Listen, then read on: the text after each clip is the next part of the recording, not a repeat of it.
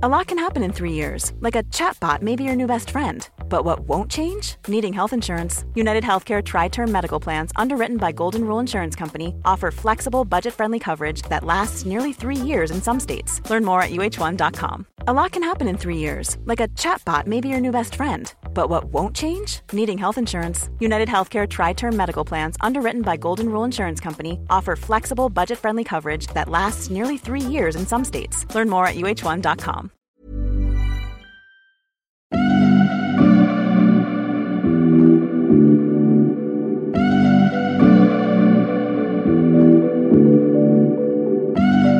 Hi, welcome to The Guinea Pig. I'm Dr. Mariam Zamani, an oculoplastic surgeon and an aesthetic doctor. And I'm Fiona Golfer, a writer and journalist. I'm no stranger to a cosmetic procedure, and I'm willing to try pretty much anything. Which is why I'm here to make sure Fiona and anyone else that's out there considering a treatment to help make a better informed decision safely and to try and collect as much information as they can. Every fortnight, this podcast comes to you from Mariam's clinic in Chelsea. If you're looking for an honest, no-holds-barred approach to invasive and non-invasive cosmetic surgery, then the Guinea Pig is here to help you. Hi, everybody, and welcome to the Guinea Pig. In today's episode, we thought we should tackle a subject which can cause a tremendous amount of anxiety and can result in some bad decisions when it comes to cosmetic procedures. According to the NIH and Care Excellence, approximately 0.5 to 0.7% of the UK population have body dysmorphia. And this happens in equal proportion between men and women. So today, I'd like to introduce the lovely Dr. Linda Papadopoulos, who is a psychologist and very versed in this world of body dysmorphia and body image in general. So thank you so much for coming. Pleasure. So for those of us that don't know, can you tell us what body dysmorphia is? So body dysmorphia is when you have, I guess it's a problem of perception, right? So most of us have days where we look in the mirror and we don't like what we see. When you're body dysmorphic, you actually distort what you see to such a point that it becomes incapacitating.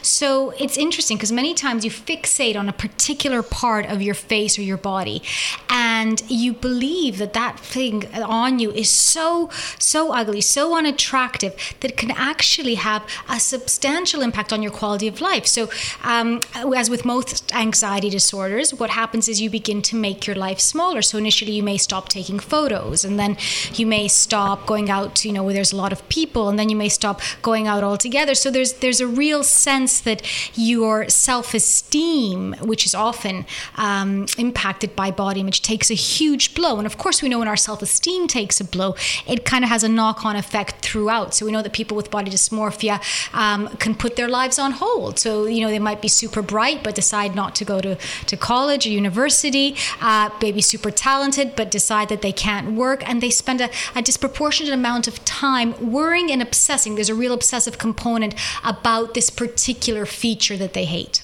When you come in through my door, you're not really doing it for other people. You're doing it for yourself, because ultimately that's the person who needs to be happy. And of course, there are some red flags with some people who are obviously a very body dysmorphic, and they come in and you can tell they've had many procedures done, and they're still unhappy with many different aspects of their life. But at the same time, there are a lot of people who kind of like teeter on that border. So when is it, body dysmorphia? As a doctor, I was never trained in a funny enough way to be able to deal with that sort of component of emotion. And it's usually, as you said, tied to so many other things. It's not just how you look, it's then also in your life and how successful you are. And, it's almost that they have control over this one aspect of their life. And that's why they've decided to sort of fixate on it. Yeah. I mean, of course, the sad thing is that they don't have control over that one aspect, right? So it's a projection of all these insecurities on that. Look, I think from your point of view, red flags are certainly people that look almost sort of obsessed with sort of surgery, that have a disproportionate kind of expectation of what it'll do. So if someone comes to you and says, I think my, my eyes will look less tired if I do this, that's one thing. If someone says to you, I think once I get this done, then, this is the one thing that'll give me the confidence to get the job, the relationship, the life that I want.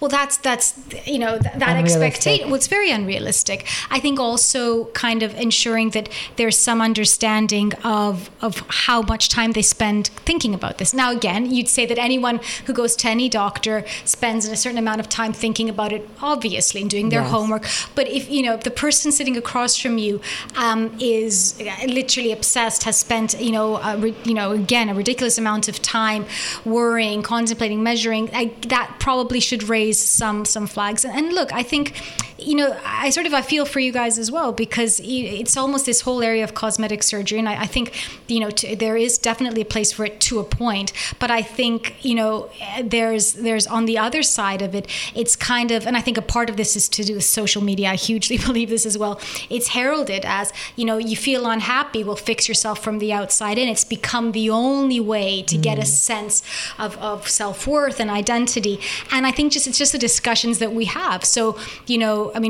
I know we're friends. I like when I hear you speak about it, you speak about tweaks. And I like that because a tweak suggests it's something small. It's something that, you do that's not going to be life-changing. That's very different than conceptualizing having a procedure as life-changing. So would you say that in the past decade, there's been a marked increase in people suffering from body dysmorphia? Or dysmorphia in general, because of the rise of social media, Instagram, filters, and the kind of pressure. Yeah. So body image disorders in general, eating disorders, we've seen a rise in all that. And look, I've worked in this area for years, and to me it's really fascinating is how it's nuanced, the way that it's changed. So back in, I don't know, 5 years ago, 10 years ago, I'd have a young woman sit across from me, and there'd always be a number. I want to be, pick your number, 50 kilos, or I want to be a size, 6, or I want to be whatever. Now they'll bring in their phones, and they'll bring up Instagram, and they'll be like, look, hashtag bikini bridge, which is a thing, by the way. Well, what is bikini bridge? It's when your bikini, yes, indeed. It's when your bikini sits on your hip bones and creates a bridge. Hashtag thigh gap, hashtag box gap. These are gaps in the legs, but at different parts. So you've got to imagine how we're deconstructing our bodies, right? So, and again, there's some fascinating research where they do eye tracking techniques, right, to look at how we look at our bodies. Very interestingly, there's a differential between men and women on this. So for men, they tend to look at their whole body, looking okay, but it's all right. Women do that thing, which is, I love my eyes, I hate my nose, I love my lips, I hate my chin. So literally cutting it up. And a part of that, as we know, comes from the way that advertising targets women. We cut women's bodies up much more. I absolutely try not to look below the neck. But, you laugh, but it's absolutely, I'm aware that I have this mirror in my bedroom, and I get up and I pass it, and if I'm not feeling confident, I notice that I only look at bits of me. I don't look at myself full length. I struggle with my weight. I have so many areas of my body I don't like.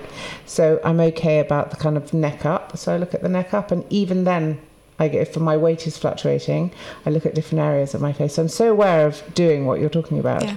Well, this is it. And look, it's interesting that you say that, because again, I think in our culture, we overrepresent weight as an indicator of beauty or of health. So just for what it's worth, you're a gorgeous woman. It's probably not something that I'd see, but clearly you see it because you are looking. I always think body image is like a pair of glasses that you wear, and on those glasses are smeared comments you got as kids when your mother compared you to your sister with the last magazine. Like all of these things. So you need to remember that, body image is always a subjective assessment that's tainted through feelings, through all these things. And we don't teach our kids to look in the mirror.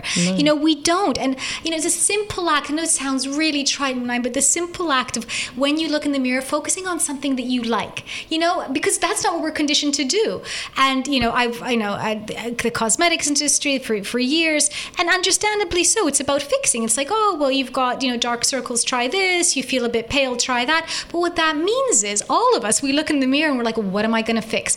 Try and switch that around. If we could teach our kids to be like, what's the thing you loved? Both below and above the neck, because you have to kind of find that. It's key. Actually, I met with an esthetician last week, and I was asking her about her relationship with her patients and the people who come see her, and she said the first thing I ask anyone who comes to see me is, tell me what you like about your face. And I thought it was a really nice thing. I thought it was really, instead of saying, what are you worried about? The first thing is look in the mirror and tell me what you like. I thought I really liked that. Yeah, that is approach. Lovely. Yeah. That is a lovely way to go about. Interestingly, when I look at somebody from the other side, I always look at what I think is their best feature and how to always make that shine. Because obviously we can't all have the perfect nose and the lips and the eyes, but to make sure that you can hone in on the areas that people do look at. And on your note, the one thing I always tell people, because everyone's always worried, oh my God, is someone going to notice? And I said, 95% of the time, not even your mother is going to know that what you've done, has changed. Mainly because we're so self-focused and no one cares as much as we do, So at the end of the day, I never know what happens on the other side. So if I do refer somebody to you, for instance, what is the therapy that you do for somebody who does suffer from any sort of body dysmorphia? And I see a rise of it. I have a lot of friends whose daughters are now in that critical early teenager side. And like I said, they think that controlling, for instance, their weight or different aspects of their life in any sort of way, that's a way to show that they're in control, when in fact, as you said, it's not quite the same. But what do you do? How do you rehabilitate somebody who has body dysmorphia?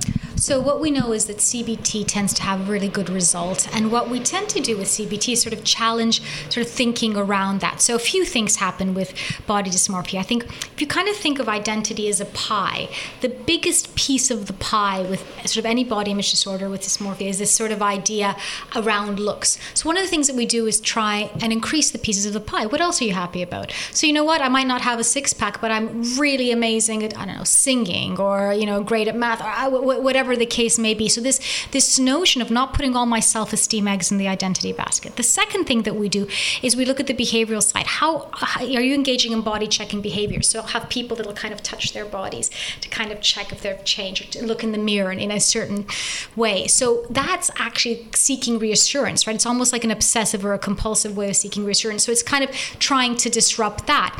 It's looking at the disproportionality in their eyes and accepting that mental health issues generally are a problem of perception, right? If you have a phobia of dogs, you see a Chihuahua and you think it's a Rottweiler. Yeah. If you have BDD, you have a nose and you see a giant walking out beak. The door, yeah, it's all of these. So it's about kind of understanding, helping them get their head around that, providing information. So a few years ago, I remember I saw this lovely young woman, absolutely beautiful, with terrible BDD. She'd actually sadly gone to the States on casting, and she'd been, feeling unhappy about her face, and a plastic surgeon had told her fat pads had fallen. Now, this is like in her early 20s, which I'm not sure is physiologically it's possible. Very young to. It is. Yeah, you haven't really fully matured yet. But, Thank you. Okay. So one of the things that I did then, though, was call on, because she was very kind of, it was a big reader, very kind of into sort of the theory around this. I got her to speak to a friend who was a plastic surgeon, and that was part of the therapy. That wasn't all the therapy, but having somebody in that place of authority say, do you know what, this hasn't actually made a difference. And I think this is again my worry with the internet, that a little bit of knowledge is a dangerous thing, and there's a lot of a little bit of knowledge. Yeah. Dr. Google. Dr. Google.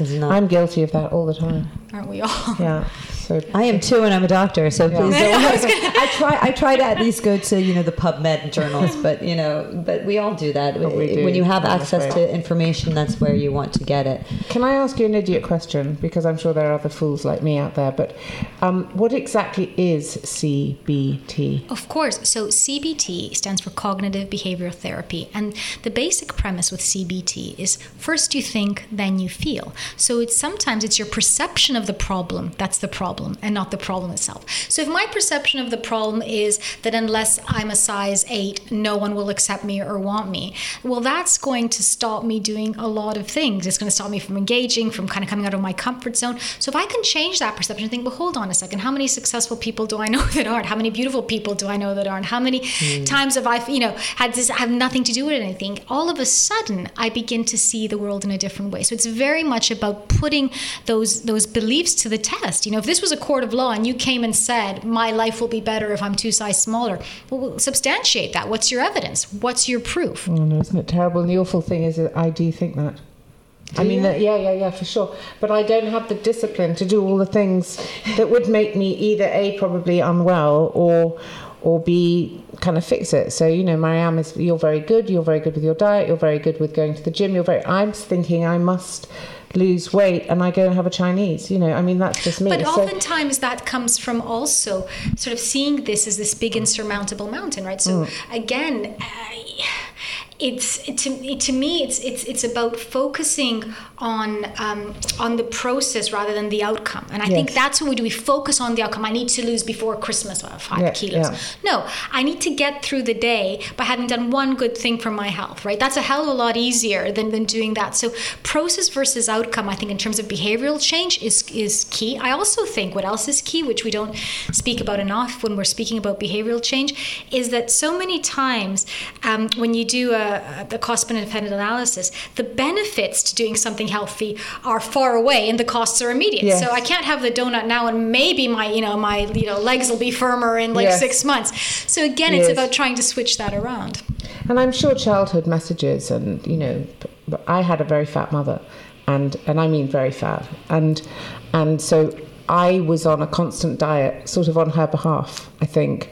And I remember being in my early 20s, and I'd lost weight, and I remember going to my mother's house, and there she was in an enormous caftan, as she always was, and she said, you've really lost weight, and I was so thrilled. And she said, now you could have some liposuction on your legs. And those were the messages I was getting. I mean, it's a miracle I'm here and I'm as fabulous as I am, but they were the messages. I had fat parents, and I got all the messages that you get from fat parents who wanted to be thin, and they wanted someone else to do the work for them. Well, beauty was the same, actually. Sorry. Being at Vogue, I mean, I'm sure that's Vogue. The culture of... Vogue was an interesting one because of the editor that we had, who was completely against all cosmetic treatments. We never wrote about I think I was the first time we ever wrote about any kind of cosmetic surgery was when I had a tummy tuck. And but she doesn't like having facials, she didn't like having treatments, she didn't like anything like that, so she didn't really encourage it in the magazine. But when you were talking earlier, I was thinking about the era of heroin chic, but we all loved that. Kate Moss, that was those beautiful boxers and skinny body. I've got to say that so much of it's cultural. So I'm a Greek girl, okay? I grew up and I was always really skinny. The shape is... Yeah, it's complete. But my grandmother kept telling me, you'll never find husband. Look at you, look at those hands. So I kid you not. My parents used to say the same thing to me. I would go to Iran and they would say, what's wrong with you? Your mother and father are not feeding you. What is this? I wanted to be tan, so I would go outside. What are you doing? It's going to get dark. No one's going to marry you. Then I'm chubby and I'm too skinny. Everybody was always trying to feed me. So at that point I was eating like nonstop because everybody told me that I'm just it's not nice to be but thin. This is it though, a bar facial symmetry and clarity of skin for others. Everything else is socially constructed. Everything else is social. And look, hand on heart, I don't think I've ever watched an episode of The Kardashians. I don't really know much about them. It's freaking osmosis. However, one thing I've got to say about them is they said, this is what my butt looks like. I'm going to celebrate it. Now you've got a bunch of girls getting butt implants, which goes to show you that if you embrace it, and I know it sounds corny, but I say this to the young people I see, some of us are lilies, some of us are daisies, some of us are roses. Be the flower you are, and it wasn't until so for me, it wasn't until I accepted I'm a skinny girl, that's what it is, that I was able to actually feel okay and dress the way it looked right and not have sneak weight gainer behind my mother's back and wear 3 pairs of tights because of my but we it's so social though, it's so it's kind of it's so what so about the kind of the Ashley Grahams of this world, and the ads for the bigger girl that I wonder whether that is a sort of, do you think that message works? Do you think the kind of the plus size models, should they be always photographed naked? Is it... Yeah, they're never dressed. And it's always strangely made of the fact that they're plus size. Yeah, rather they're either in underwear or naked. They're not never really with clothes coming on. out of the sea. I think that's, never with fabulous fashion, yeah, for instance, exactly. So... never. You're never going to see them strutting. I don't know. No. Valentino or. And look, again, if I'm really honest, I think what we need to celebrate is health here, right? Yeah. So Ashley Graham, is obviously healthy, but you kind of have other you see others sort of I'm big, I'm proud, or I'm really really small. You shouldn't. It's not about pride. It's about health, right? So in the same way, I don't think we should be putting girls with ridiculously low BMIs on magazines. I don't think we should be putting girls with ridiculously high BMIs. I agree. And this idea that that we can't say that. I can't stand the intellectual dishonesty around that. It's not healthy. We know what a healthy BMI is. Yeah. And this idea that you can be super, super skinny or super, super big and be healthy, it's not true. I mean, you're a doctor. If anyone, you really can't. Either extreme. No extreme is good for anything, you know. So again, you don't want to body shame anybody. However, you know, when we know that certain things are bad for you in terms of the well-being of your body as a whole, we need, I think, especially as health practitioners, to come out and say it, and in the media as well. There needs to be something, you know, not just about this sort of, you know, let's not victimize people. No one's being victimized. Let's just look at science. What's it telling you? Well, that's the other thing that actually worries me. So now with social media, for instance, there are a lot of people who are new-founded, quote-unquote, experts, you know, so whether they're health experts, whether they're fitness experts, whether they're lifestyle experts, they all want, like you said, they own it. And so then people listen to them and their information, whether it's just on exercise, it could be on cosmetic procedures, it's on anything. Yeah. But I notice it because this is sort of the areas that interest me, or fitness and wellness and obviously aesthetics. So I always say, gosh, you know, they've become an authority, and you do at a certain point when you can influence so many people, you are considered an authority, but you don't terrifying. Actually. It is terrifying because sometimes, you know, those people have become influencers because, I don't know, they had someone like a Kim Kardashian post with them once in their lifetime, and that's enough to immediately get what, 0.25% of one of her 100 million followers or whatever, which is a substantial amount of people just in that little small number. Cool fact, a crocodile can't stick out its tongue. Also, you can get health insurance for a month or just under a year in some states. United Healthcare short-term insurance plans, underwritten by Golden Rule Insurance Company, offer flexible, budget-friendly coverage for you. Learn more at uh1.com. Burrow's furniture is built for the way you live. From ensuring easy assembly and disassembly to honoring highly requested new colors for their award-winning seating, they always have their customers in mind. Their modular seating is made out of durable materials to last and grow with you. And with Burrow, you always get fast, free shipping.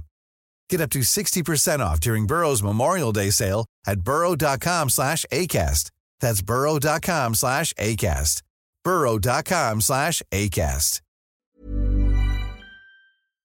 But I think that's the big thing. You know, the source used to matter. The fact that you went to university for, you know, over a decade used to mean something, that your opinion held more weight. And I think we need to, again, educate our kids, but then kind of going forward think about the source. The other thing that used to really get on, you know, with these posts that I'll often see, these girls are bringing these super skinny models and they're holding a burger. Now, we all know if you do that all the time, your body isn't going to look like that. So it's these lies on it. So I can naturally eat all this all the time, and you know, the story then becomes one of such pressure on girls. So it's like this whole makeup free thing, right? It's like, oh my God, you should look, you know, amazing without makeup on. Well, most of us look better with a bit of makeup on. Let's be honest, you know, that's fine. You know, by all means, don't wear makeup if you don't want to, but let's not kind of make girls feel bad about not looking stunning, you know, without having. So we all three have daughters of different ages, right? You have a 16-year-old daughter, I have a 21-year-old daughter. And I have an 8-year-old daughter. You have an 8-year-old daughter, so you have everything to learn about what you can, because your daughter's about to start to want to my daughter already knows how to wear makeup way better than I do. Eyeshadow, lipstick, she's knows. And where does she learn it? You know, she doesn't. She just experiments. She knows. She finds it on YouTube. Yeah, she's looking at YouTube. So my kids are not. They don't have access to Instagram, so they're not on Instagram. But YouTube, they follow YouTubers, not very frequently, but you know they know. She knows exactly what's going on. And you know, just walking down the street and you see the ads, and I'm in a store and there's a catwalk going on the video screen. She sits there and she watches them. She's intrigued. She wants to know.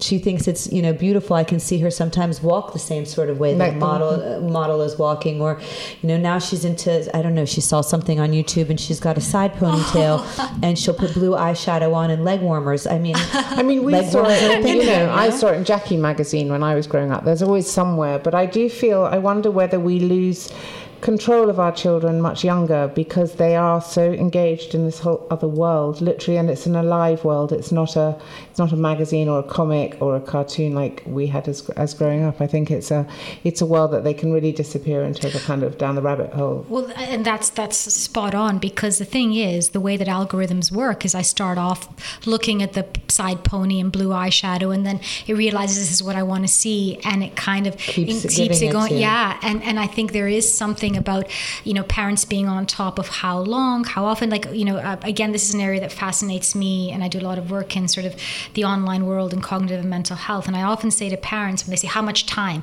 So I always say, is it time spent well? So, if your kid's online for 2 hours and they're setting up a GoFundMe page for, a cause that they care about, that's great. If they're online for 2 hours, looking at videos that say, am I pretty enough? Or am I, because that's, you've got 23,000 hits a month of, am I pretty enough? Am I smart? Am I thin enough? Am I fat enough? Oh, it's, you have a generation of kids asking to be accepted. Yeah. And by whom? And who's answering the question, right? Who is they? No. Who is they? And what is the agenda of they? We know about trolls. We know how the internet works. But it's an enormous community. It's like school times 10 million. So it's still the big girls and the girls that you think you aspire to. Yeah, and I think that does work. I mean, I think it works all through one's life if one's not careful. Yeah, no. There's always someone who you want to be approved. You want to seek their approval. Well, completely. But I think the difference now, we always had the magazines, right? But the difference now is we can't live up to our selfies. So you've got kids producing more images of themselves than the top supermodel in the 1970s, easily, right? Like from a young age. And they edit those pictures. And what does editing mean? If I wanted to do a cognitive exercise and poor self-esteem, I'd get a 10-year-old to take a bunch of pictures of herself, edit them, find the ones that are ugly, fix it, put it up and wait for the likes. And then, when they don't come, sort of start over again. That's literally an exercise, and it happens from the age of 10, 12 when they get their phones. I couldn't, every time I don't put very many pictures of my life on social media, just of my children, but every once in a while on my private account I have probably 3 or 4 times a year I put a picture up, and the first thing my kids ask me is how many likes. And I'm like, I don't know. I didn't count them. Like, it's but aren't they've stopped doing that. No, they haven't stopped. They haven't stopped it yet. No. They were thinking about it they're on in Facebook. Talks. Yeah. What about this whole movement for body positivity? And I was just thinking, for body dysmorphia, it's not just people who want to come in and change aspects of their bodies with medical or aesthetic treatments. It's also people who are anorexic, bulimics. No, I think the messages we give ourselves are definitely the messages I give myself. It starts from the minute I open my eyes with the eating, and the last thing I think about when I go to sleep is how I messed up during the day. Every day? But I've written about it a lot. I've got I come very well by it. I had 2 enormous parents, and the shape of my body has been my lifelong, not fail, because I've had a great life, but it's been I was too chubby to be a model, but I was scouted. I was too chubby to be this. I am not a tiny person. I come from Polish peasant stock. I'm born to pick potatoes.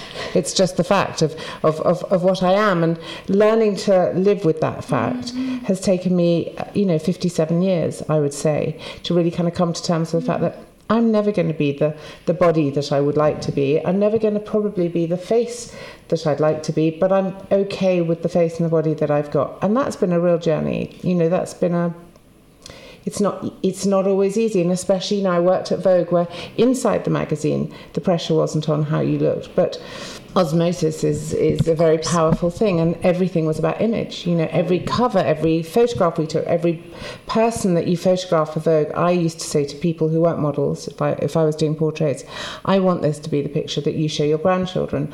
Everybody wants to look their best if they're going to be in Vogue, and that's kind of part of the deal. And so, of course, how I looked, or how my hair was, and how my skin was, or how I presented myself out there was very important to me, and you become very vulnerable to that. Yeah, of course you do. Of course you do. Again. Yeah, I think there is something about the way that we value women and men differently in society, and it's not to get on a kind of, uber feminist high horse, but I think, again, I think we value women for their youth and beauty and men for their success and their economic prowess, which is why when you see an older man with a younger woman, you don't blink, but when you see it the other way around, you're like, what the heck? In fact, I think it was Misha Prada that was asked a couple of years ago about, if she's getting plastic surgery or, she's dating younger men, and she said something to the effect of, darling, if you want to have sex till you're 80, you don't need plastic surgery, you just need a lot of money. And I thought, you know what, you're spot on. I think when we realize that our power and our worth, and I'm not saying, I know beauty is powerful, of course it is, but it's from within. And confidence, my Lord, I can tell you, I have had beautiful young women sit across from me who could just, again, in the whatever percentile, stunning, that can't see it. And I've had facial cancer patients who have way better self-esteem. It's so interesting, isn't it? So interesting. Again, my mother, enormous. Yeah. Men queuing around the block. Queuing around the block, yeah. She had absolutely no self-doubt. And so she was very, she liked men, and men were crazy about her. And every time I, see my mother, was a new man knocking on the door with a bunch of roses, and she'd be in a muumuu, and she was, she was a big, big girl. But she just didn't have that self-doubt. Odd that she put all of that onto me, but she didn't have it for herself. She didn't have the self-doubt about her body. She just embraced it. And it's interesting with my own daughter, I remember once saying to her, she was eating something, and I was saying, you sure you want to eat that? And she just said to me, never say that to me again. And I never, ever did. I never comment on how she looks. Yeah. If she looks pretty, I say, you look lovely, or she's going out or something. But I never say, you've put weight on, or you've lost weight, or we just don't discuss it, because it was such a big part of my own story. And it caused so much damage, I think, for me, that my looks all the time. So I try not to. I wait for Molly to ask me a question. We did her nose because all her life she wanted to alter her nose, but I wouldn't dare comment on how she looks. Funny enough about that, I wanted to say, just sometimes when you do a tweak, you forget, because you've done it. It's as if you've let it go. So I don't know how to explain it, but for instance, like, I have a chickenpox scar on my forehead. I've had it my whole entire life since I was in 4th grade. And I remember it's the first thing as when I finished all my training that I fixed and I took care of. I would Photoshop it out of everything. And no one else noticed it, but it was almost as if I had a unicorn, horn sticking out of my head. And so I fixed that about 10 years ago. I just put a tiny drop of filler that has long since worn off, but I've never once Photoshopped or thought about that chickenpox scar again. So I always say, it's funny how we can be so fixated on something that no one else sees. And then sometimes someone like myself can come in and do something very small, and then you just lose that. It no longer becomes a thing. The meanings you ascribe to it. So when you look at research in this area, and you look at people that have had an injury or disfigurement through something heroic, right? So you have veterans, or you have someone that ran into the burning house. That's actually a lot easier to deal with many times than something that comes from a violent attack, for example. So again, it's so deep, or something you were bullied about. So again, my I did a lot of work. My PhD was in basically looked at psychoneuroimmunology, so psychodermatology, how the skin and the mind are connected. And with acne, I'd have people who their skin was clear now, but it was almost as if this fear was so traumatic to have had the bullying and the comments that one simple spot would bring it all. Yeah, it was enormous. That would trigger all of those thoughts again. So I think that's the really interesting thing when we're looking at body image. It's always a deeper story about self-belief, about self-acceptance. How do you help someone like that? Yes. So someone who's young. So acne is a big source of despair for lots of young and older. You have fluctuations. It can happen when you're a child. It can happen as a teenager. It happens as an adult. And, the aftermaths, can vary from almost nothing to pigmentation to different scarring to actually, really affecting your life and the way you feel about yourself. So, not just in terms of acne, but where can you get guidance for this? I do know there's some amazing charities out there depending on what's going on. So I've done some, work with everyone from the Vitiligo Society, Psoriasis Association. So depending on the problem, not only do they have some great advice, but they also have links with a therapist that deals in that area, or they have links with people that have been there, done that. And I think that's often a really helpful. Lovely, it's sort of like when I was in the thick of it, because we know, for example, with a lot of treatments for acne, it often has to get worse before it gets better. So if they're on Accutane or something like that, and again, the expectation. So it was always fascinating to me as well when someone's skin got all better, and I spent the last 10 years hanging on my problems on my skin. Now my skin's better, and I still don't have the job. Well, but and what if my life isn't what it's supposed to be now? I thought it would all be great. So maybe there's stuff I haven't worked on. Just like love. Indeed. I find this all super fascinating, and I wanted to ask you, what about these new filters? So my daughter, she's 8, she loves, she doesn't like the doggy filters. No one looks good with the doggy filters, by the way, but there are filters that make your skin look smoother, and I sometimes I find myself wanting to I try not to, because I think that in what I do, that I need to be as real as I possibly am. So I don't, but I do know that, if I do put a filter on, and I don't even know what the name of the filter is, it looks nicer. Of course, I don't, but do you think that these new filters are causing like a totally different distortion? So I had one patient who brought in a Snapchat picture of herself, and her forehead had elongated and her eyes were bigger. And she said, "Doctor, can you do that for me?" And I said, "No, that's a filter." Like you should bring in the one with the ears. Yeah, no. She just actually, it made it so she had those big, dewy, big eyes and that bigger forehead than what she had. And I said, "I'm really sorry, but no, and you shouldn't be looking at that. That's not normal. And looking like a kid is great when you're a kid, but having those big, deer-like eyes when you're older, it doesn't. It's trying to look like a cartoon. It's computer-generated CGI of oneself. So do you have a lot of that? Do you find that people increasingly? I think people can't live up to themselves. I think so much of our lives is online. And look, the way that we airbrush our pictures, we're airbrushing our lives as a whole. Can I just say, it's not just the pictures, right? So you speak to any of your friends that are doing online dating and stuff, and just kind of the superlatives of, and what they post on Instagram. Like everyone's always on holiday and in designer clothes, and you're sitting there, with like a face pack on, eating like leftovers, thinking what the differential. And I think that's it. Look, we're comparative creatures, right?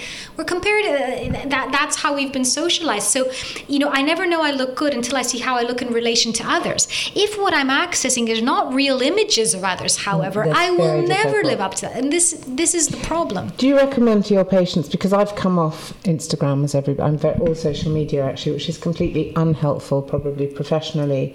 But because we have a podcast. Because we have an Instagram, and I have a personal Instagram, and I have a professional profile in many different areas, but I just knew that for my own sanity, I wanted to get off it. I wanted to come off. I don't care what other people are doing. I don't care what other people are looking like. And I feel about 100% better.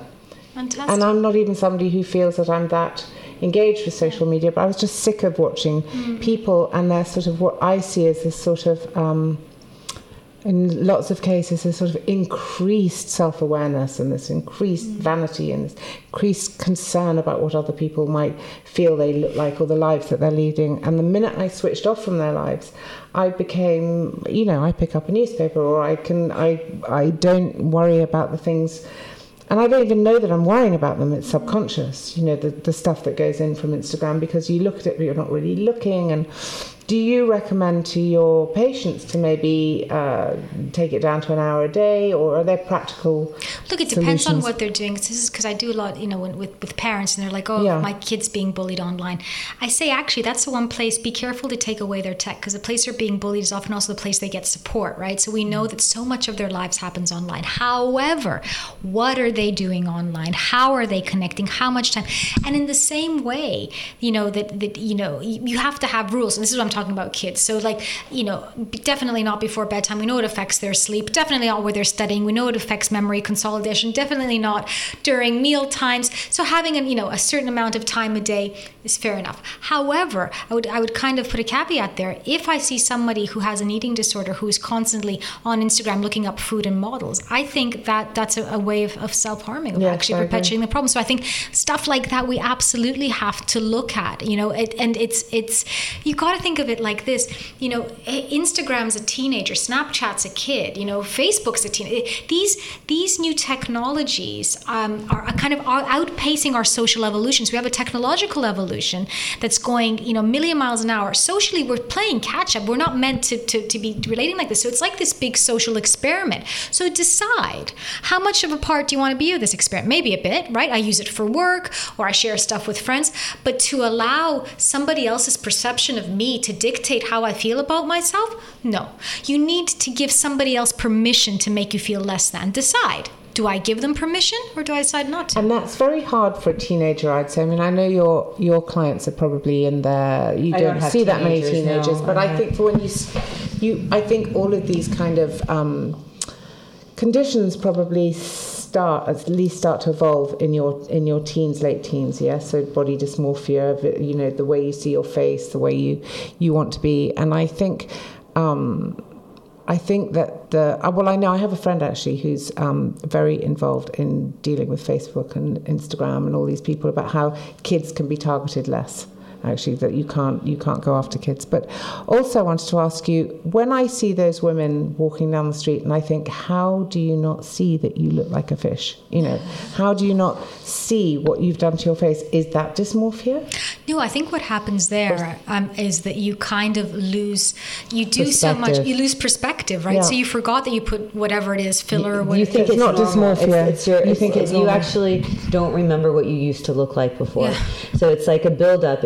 It's like if you walked in here tomorrow with brown hair, and then we spoke 3 months later, I would remember you as a brunette instead of a blonde. And it's truly terrifying. I noticed that a lot. So I take a lot of before and after pictures. Mm-hmm. And sometimes people say, but I don't see a difference. And then I show them a picture and they're like, oh my God, I can't even believe I look like I was walking around like that. Or, that was really me, because I always say you forget the minute it's gone and you've forgotten about it. That's amazing to me. I see so much of it, and I stood next to a girl who was probably in her mid-20s, and her lips were an inch away from her face the other day, and I thought, in what world is that normal? But also some people like that look. Yeah. So, some people want to have purple, blue hair and have it spiked out, and But the sad thing is, I don't know if you guys see this, but I think everyone's trying to look the same, right? So I look at these TV shows like Love Island, and I'm like, oh my God, you all want the same eyes, the same skin tone, do you know what I mean? Across the same little nose. Yeah. There's no diversity. The diversity isn't, applauded really in that sort of way. It's true. Everybody wants to have this very tight face that is also contoured. With no makeup now, since the makeup, thankfully, at least I didn't like that whole really accentuate, like that excessive makeup that was. Oh my God, those lines. That you would blur in. We could keep you for hours. Yeah, exactly. Come back tomorrow. Thank you so much, Linda, for coming. Really, it's such a pleasure to have you, and so enlightening for us, and I think for everybody who listens as well. I just think I think it actually touches every person's life at some point. So, we all have our ups and downs, and everybody, you might have a good day, you might have a bad day, you might have a long strip of bad days or good days, but I just think mental health, no matter how it is so important, and how we're perceived in this new world of digital and immediate and filters is kind of could we, as a takeaway, if you have if anybody out there feels that they have a problem, or a child who they're worried about, or somebody is wondering whether they themselves are dysmorphic, is there somewhere that you could recommend that they contact? Or absolutely. So actually, recently on my podcast, I spoke to one of the leading authorities on BDD, so they can download that. It's called The Psychology Behind, and actually to a BDD survivor who speaks about her own charity that she set up. So there's a lot there. I think in the what the other thing that I always say though, if you feel that this is an issue, go to your GP and ask for a referral, because like any illness, the sooner you get on top of it, it, the better. So don't hide away. And because I think very sadly still we live in a world where there's a lot of shame that comes with mental illness, and we're trying to change that. We're speaking about it more. But people still feel, I think there's a lot of lip service paid to, oh yeah, we're in mental health now. What? So what are we doing? Do we actually have enough psychologists out there? Are we actually making it more accessible? So it's great that there's stories and information online, but if this is something that you're struggling with, by all means, I would say go to your GP, ask for a referral. Thank you so much, Linda. Pleasure. Make sure you follow us on Instagram at the Guinea Pig Podcast. And or if you have any questions for us or you'd like us to forward to Linda, do email us at theguineapigpod@gmail.com, and we'll see you next week.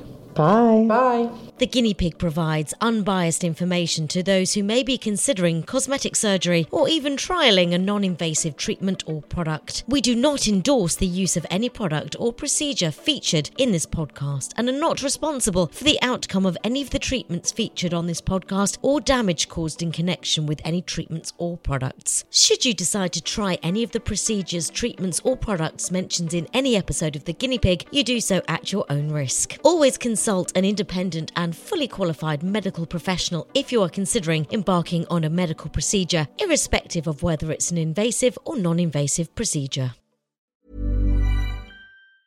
Mom deserves the best, and there's no better place to shop for Mother's Day than Whole Foods Market. They're your destination for unbeatable savings, from premium gifts to show-stopping flowers and irresistible desserts. Start by saving 33% with Prime on all body care and candles. Then get a 15-stem bunch of tulips for just $9.99 each with Prime. Round out Mom's menu with festive rosé, irresistible berry chantilly cake, and more special treats. Come celebrate Mother's Day at Whole Foods Market. When you make decisions for your company, you look for the no-brainers. And if you have a lot of mailing to do, Stamps.com is the ultimate no-brainer. It streamlines your processes to make your business more efficient, which makes you less busy. Mail checks, invoices, legal documents, and everything you need to keep your business running with Stamps.com. Seamlessly connect with every major marketplace and shopping cart. Schedule package pickups and see your cheapest and fastest shipping options from different carriers, with rates up to 89% off USPS and UPS rates. And with the Stamps.com mobile app, you can take care of mailing and shipping wherever you are. Make the same no-brainer decision as over 1 million other businesses with Stamps.com. Sign up with code PROGRAM for a 4-week trial, plus free postage and a free digital scale. No long-term commitments or contracts. That's Stamps.com. Code PROGRAM.